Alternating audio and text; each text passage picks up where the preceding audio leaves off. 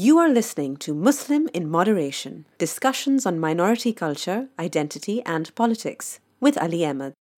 It's hard to think of an area of life that hasn't been changed by the internet, and that includes finding a life partner.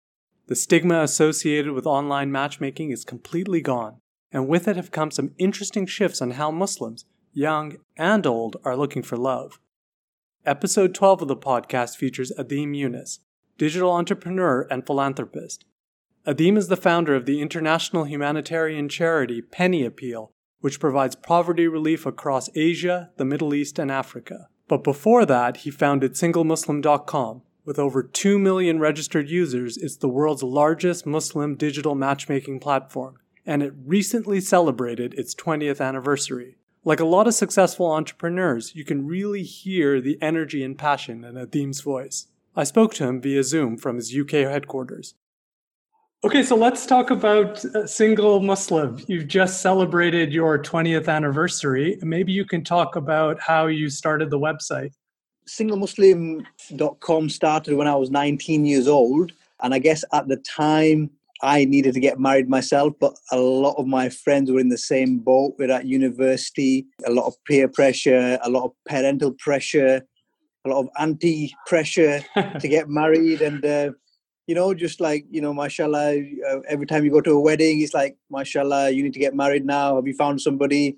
My story was, I guess it was a story of a whole generation. You know, your parents really kind of putting pressure on you at a young age. You know, having a girlfriend or having a boyfriend is haram. Don't you dare get seen with a girl. And then when it comes to teenage years, it's like, have you found somebody? Yeah. Are you gonna introduce me to anybody? And I'm like, what? You know what I mean? You've been like, quite literally beating us up not to have a relationship or be seen with the opposite gender. And now you're saying, do you have anybody in mind? My family originates from Pakistan. I've still got a lot of family in Pakistan. And my mum was like, you know, if you have somebody, it's great. You can introduce me. If you don't, we're going to send you to Pakistan and you can get married to your uncle's daughter. I was like, what? Get married to my uncle's daughter? Can't get married to my uncle's daughter. I don't know. She's family. She's like my sister. Like we call her Baji. And now you want me to get married to her. Yeah. So I thought, right, quick, got to think fast on my feet here. It was 2000. It was the initial, the first dot-com bubble. There was a lot of hype around technology. There was a lot of hype around online. And that's where we kind of thought of the idea, Single Muslim. It's a marriage platform for Muslims. I guess in the West, we all have fast-paced lives and we live in little pockets. And even if we have good jobs or we are in a good career or we live in a good neighborhood, we don't have the same access to other Muslims, let alone suitable Muslims in the age group, in the similar professional, similar interests that you can meet and bump into for the purpose of marriage. And it seemed like a no-brainer, you know, create something online. And alhamdulillah, you know, it was a no-brainer. We were early adopters to a laggard community. I think our inventions were a little bit too early for mainstream Muslims to catch on. But, you know, we definitely got in at the right time. And now we know from all different apps of all sorts, you know, we created this scene. So now we know of the Single Muslim app scene and whatnot. But our marriage app was the first. So alhamdulillah, we've enjoyed a challenging but an interesting 20-year journey. Yeah. Technology has changed, gone from mainly desktop to now mobile applications. And we've had to change during that time. But one thing stayed consistent, and that's and that was before our time. And I guess it's part of our faith as Muslims. And that's the fact that marriage is half of our deen. And that's how important it is. It's half of our religion. It's half of our faith. So people will do whatever they need to do, especially Muslims, to find the right one. So alhamdulillah, we've got 3 million plus people on our platform now. Hundreds of thousands of marriages and tens of thousands of little babies as well in terms of, our legacy, inshallah. That's amazing. You know, what you were saying earlier, this idea, being in the community and going from knowing people your whole life and your parents keeping a watchful eye on you saying, why are you talking to this girl? Why are you talking to that girl? And then all of a sudden it totally shifts. I know in the community that I was from, very few of the boys and girls who were in that community ended up getting married to each other, partly because they just weren't able to make that transition. But I suppose we're around the same age, and online matchmaking wasn't such a big thing or a done thing at that time. Yeah, But now it's totally common and people are very open about it. So yeah. why do you think the attitudes have changed to it? The attitude change simply because there's no other way, and we've had to embrace the technology. We've had to embrace this way, which is, and it's become totally normalized in mainstream. And I guess we've adopted the same space, but we have a purpose, and that purpose is marriage. So we're not on there for casual relationships, and we're not on there for any other kind of flings or one night stands. Platforms like singlemuslim.com are there for long-term, genuine, wholesome relationship, what Muslims call marriage. And I think there is no other way. There is absolutely no other way to find people at a click of a button that meet a certain criteria, whether that be locality, whether it be education, background, income, height, hobbies, interest, religiosity, anything like that. You can just go click, click, click, and then you'll have thousands of people just there basically, and then you go through, and some may have photographs, and the others may have photographs that you have to request. Others might not have photographs, and then you just send a message, and it works because people, Muslims have got that focus and that attitude really that they need to make it work, and they're here and they're serious about marriage, and I guess when two people are serious and have that focus and then are compatible, then why not? Bismillah, let's get our folks involved. But on our platform, about 20% of the profiles that are registered, they're for people who are looking for their children. They're looking for their siblings, and some people on there looking for their parents as well. So it is a community-based app. It's not just something that is solely for individuals, and that's it. I'm going to go and I'm going to find the love of my life, and I'm going to fall head over heels. No, if you're concerned about your child, you're concerned about your sibling, and you can put a profile on there looking on behalf of, and it really works. And some of the most successful marriages that I've seen are where families use this as a tool. They use this as a stepping stone to be able to find where traditionally community aunties or tribal elders used to step in and say, look, we've got somebody who matches who you are. They match you because of your industrialist background, or your background in this field or that field, or your locality. They might be from that village, or they might be from that city. We don't have that anymore. We've lost that. So, Muslims in the West, this is the next best thing, really. And it really works when families are involved. They'll do the long list. And we've seen it many, many times where the brother, sister, child comes home after work and there's a long list. What do you think? And they go through it. They're like, oh, yeah, because she'll fit in perfectly because our family's like this, or he might not work because he does this, or, the profession's different, or the locality is different. And, dad might not be happy with that, and so on and so forth. And that whole process, when we've met up with success stories and we talk through their journey, in the initial days of launching the website, it was almost like, what's the point of going and seeing people? Because all they'll say is, yeah, we got married off Single Muslim, thank you very much.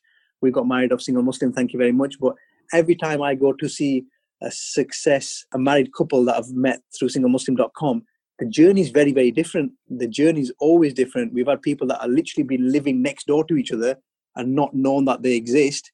And then we've had people that live in different continents, different racial backgrounds, different everything, different cultures, different traditions that have come together.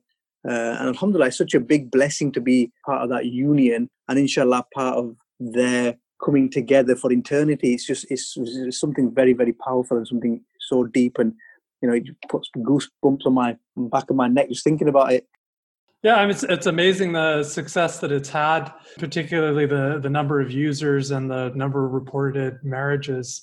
These are tremendous figures that we're talking about. What do you attribute this success to? Because there are a number of different platforms that are out there, and a number of the platforms fall victim to abuse by users or fake profiles, or people making indecent propositions, friends, relatives of mine who have gone on site saying, well, people are just trying it on to see if they can get somewhere with me. I don't know how genuine they are. So what is Single Muslim doing differently?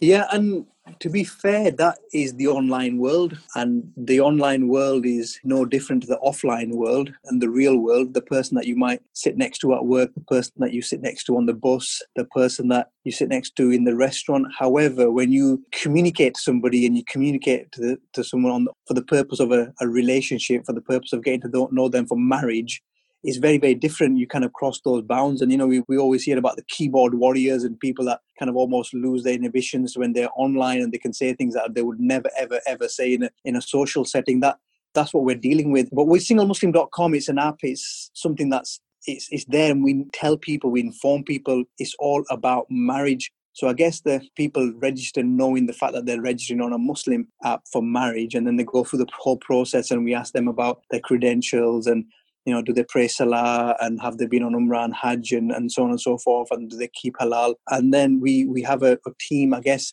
75% of our time, our human capital is based on keeping our users safe, security, moderation. All our profiles are vetted with a human moderator. All our images, content, we have algorithms that pick up any sort of language that might be shady in whatever way. That then pops up, and it's kind of like vetted through a human administrator. Our moderators are trained in terms of picking things up that normal people might not pick up in terms of IP names, users, description, language, and that kind of thing. And a lot of time and training goes into the safety of our users. And I think it's just about being there at the right time, hitting the critical mass pretty much, especially in the UK and US. We've got somebody in postcode every city and in most communities. But then it's just about having a zero tolerance policy and having an authentic approach. We know our families use SingleMuslim.com, our friends, our cousins. We recommend people to go onto the app and say, look, use the app. It's a safe, secure environment. And also, I guess we make it very, very easy for people to report other individuals that they might not feel are genuine. And again, our team takes a zero tolerance policy on that. And if anybody that's found wanting for anything else apart from a serious relationship for marriage or marital purposes is suspended or removed. And I think it's just being known for a serious marriage app rather than just a swipe right or a swipe left and that kind of frivolous relationship that people associate to online, especially in the kind of dating genre, online dating apps. Do you have a sense about how people themselves have changed based on using the apps or knowing that the apps are out there? Because, I think in the early days, people were adopting to the technology. It was something you might have in the back burner, maybe be more parent-driven, family-driven, using the app. But it seems now that people have access, everyone has access, easy access to a mobile phone. You have easy access to the app. You can start conversations with people very easily. You could be having conversations with multiple people at the same time. All of the inhibitions, transaction costs that you normally have when you have to get involved in a relationship with someone, those are all very much lowered by the app. So do you have a sense that people are using it differently than they did 20 years ago when first launched? Yeah, absolutely. Absolutely. In the early days, there were people that were web savvy and online, savvy, and not everybody. I mean, we take online and apps as just for granted now that these have always been here. But people that were technologically advanced and maybe knew that it was there, it's like, what? You can go online, you can go on the internet and you can find a wife? Oh, wow. Yeah. We've actually had stories where people have learnt, especially the elderly community. An example, a widower heard that you could find marriage on the internet, and he actually learned how to use a computer because of SingleMuslim.com. Yeah, he wanted to find a wife. So it's like, so we've got all those kind of stories. But the main thing in terms of the changing of attitude, I'd say it's the opposite way around. Initially, there was a lot of individuals because families were like, really? Isn't the internet where you find this and that? And doesn't this happen on there? And doesn't that happen on there? A lot of scaremongering in the early years. But now we've got a lot more families that's the only way. Have you not done it online? Have you not tried online? Have you not tried the Single Muslim app? Why have you not tried that? That's where Shaista found her husband. Do you know what I mean? That's where Aisha got married. So we've been to households where we've been invited for weddings, and it's like, who's this guy? Oh, he's a guy from Single Muslim. Oh, but why didn't you tell him that we got married off Single Muslim as well, and they got married off Single Muslim as well? Yeah. Oh, and you got married. So he's like, whoa, that room full of newly married couples. Like majority of them are like, yeah, we've been on Single Muslim, and that's where we got married, isn't it? Isn't that when everybody gets married? So it's just become a lot more acceptable now, and I guess that acceptability, it's just got a saying in the office, and it's like success breeds success. it's just now it just is that, I guess. It's just accepted that this is the norm. So it's like aunties, and your mum and you kind of community elders, like, have you not been on the app? Why don't you try the app? That's just the way that I guess the community are now rolling. And I guess it's the need as well. It's like, and we're good where if we need to phone our parents, grandparents or whatever in India, Pakistan, Bangladesh, we know the cheapest calling card. we know where to go for the best deals. And you can't beat, we spend tens of thousands, if not hundreds of thousands of pounds, dollars on the actual wedding day. A few dollars, a few pounds to find the right one is literally like, it's insignificant. One of the big concerns that parents that often raised living in the West, especially people with girls, were saying, well, how are we going to find a husband for our daughter when the boys in the community were going back to Pakistan, Bangladesh, or back to the home country to find a wife. Yeah. And, I kind of feel like in their early days, people, when they immigrated over to different countries, wherever it might be, the primary concern was preserving the culture. And the way you did that was going back to the home country and then finding a wife. But I think that attitude sort of changed, partly because of economic considerations, right? One of the best ways to get ahead is you have two professionals getting together. And I think then a little bit of that attitude changed. Men tend to marry same socioeconomic bracket or lower, whereas women will marry same socioeconomic bracket or higher. And if you have a well-educated girl, they need to get a well-educated guy. That's what they're looking for. And so it's harder to find that if you're really restricted. And if all the guys are just going back to the home country and, marrying their cousins or whatever else. So I kind of feel like adoption of an app like Single Muslim really provides that opportunity to look beyond your community and then find like-minded people instead of just being restricted geographically. Yeah, and you what it is, Ali, it's just what you said there. It's about having an option, isn't it? And it's about having a real option. So a lot of the people in the early years were like, our parents are forcing us to go back to their motherland. What shall we do? Well, you know what? What you should do is you should get onto Single Muslim and you should search for somebody and you should put that as an option to your parents, and they're not going to be happy. Then you should get the community elders involved and you should, in a justified and an Islamic way, rebel with an option. Just don't say no, because, you're at an age where you have a responsibility to be married and conduct yourself in a proper way and move on with your life. And it's just human nature. You've got those needs, you've got those urges, and you've got to fulfill that within the bounds that we know, and not having relationships outside marriage, but having a marital relationship and making it halal. And I think that's the option. When the options weren't there, or when the options weren't known, then you can say, oh, well, there was no other choice and I had to do this, and so on and so forth. But when you've got the choices, and Single Muslim provides the largest choice of single Muslims probably in the world, then you don't really have an excuse. And I think morally and ethically, of course, Islamically, we are at liberty to choose your own partner. Finally, where you see the trends in online matchmaking going, because I guess you've seen a lot over 20 years, a lot of marriages, a lot of changes in the technology. So where do you think it's headed? I think we're seeing some of that now, and we've been forced with the post-COVID world, a lot more Zoom calls, a lot more virtual meetings. For sure, what will happen and what is already happening is virtual spaces. You'll be able to sit in some Hawaiian beach resort and maybe meet somebody there, virtually. Maybe you'll be able to virtually meet in a restaurant and have a cup of tea together, but you can be tens of thousands of miles apart. So that's one thing for sure in terms of that virtual space and being together but not being together, having video conferencing technology which will make it feel like you're actually really there. And I think the other thing is, again, some of the mainstream are already doing this, is gamification. So really turning time of sending a message and receiving a message into more than just messaging, in terms of getting to know somebody, maybe having a game of chess online, or maybe kind of having any other interaction which allows you to get to know the other person's personality. Are they generous in their interaction? Are they a pushover? Are they an introvert? Are they an extrovert? And getting to understand people's personalities before you meet. Again, tools and ways and methods of really engaging more than just like the old an email or a message or a WhatsApp type notification. maybe more places and platforms where parents, guardians, wallis can meet as well and say, look, well, we're looking for this and we're looking for that, we're looking for the other.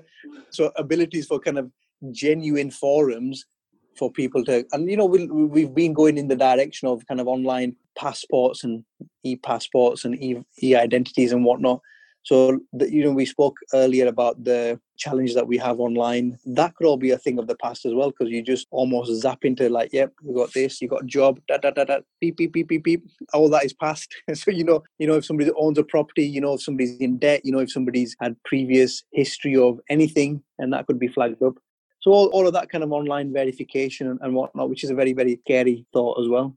I think those the real trends, but then anything else is possible as well. Technology moves at a rapid pace. Who could have thought be where we are now, even 5 years ago?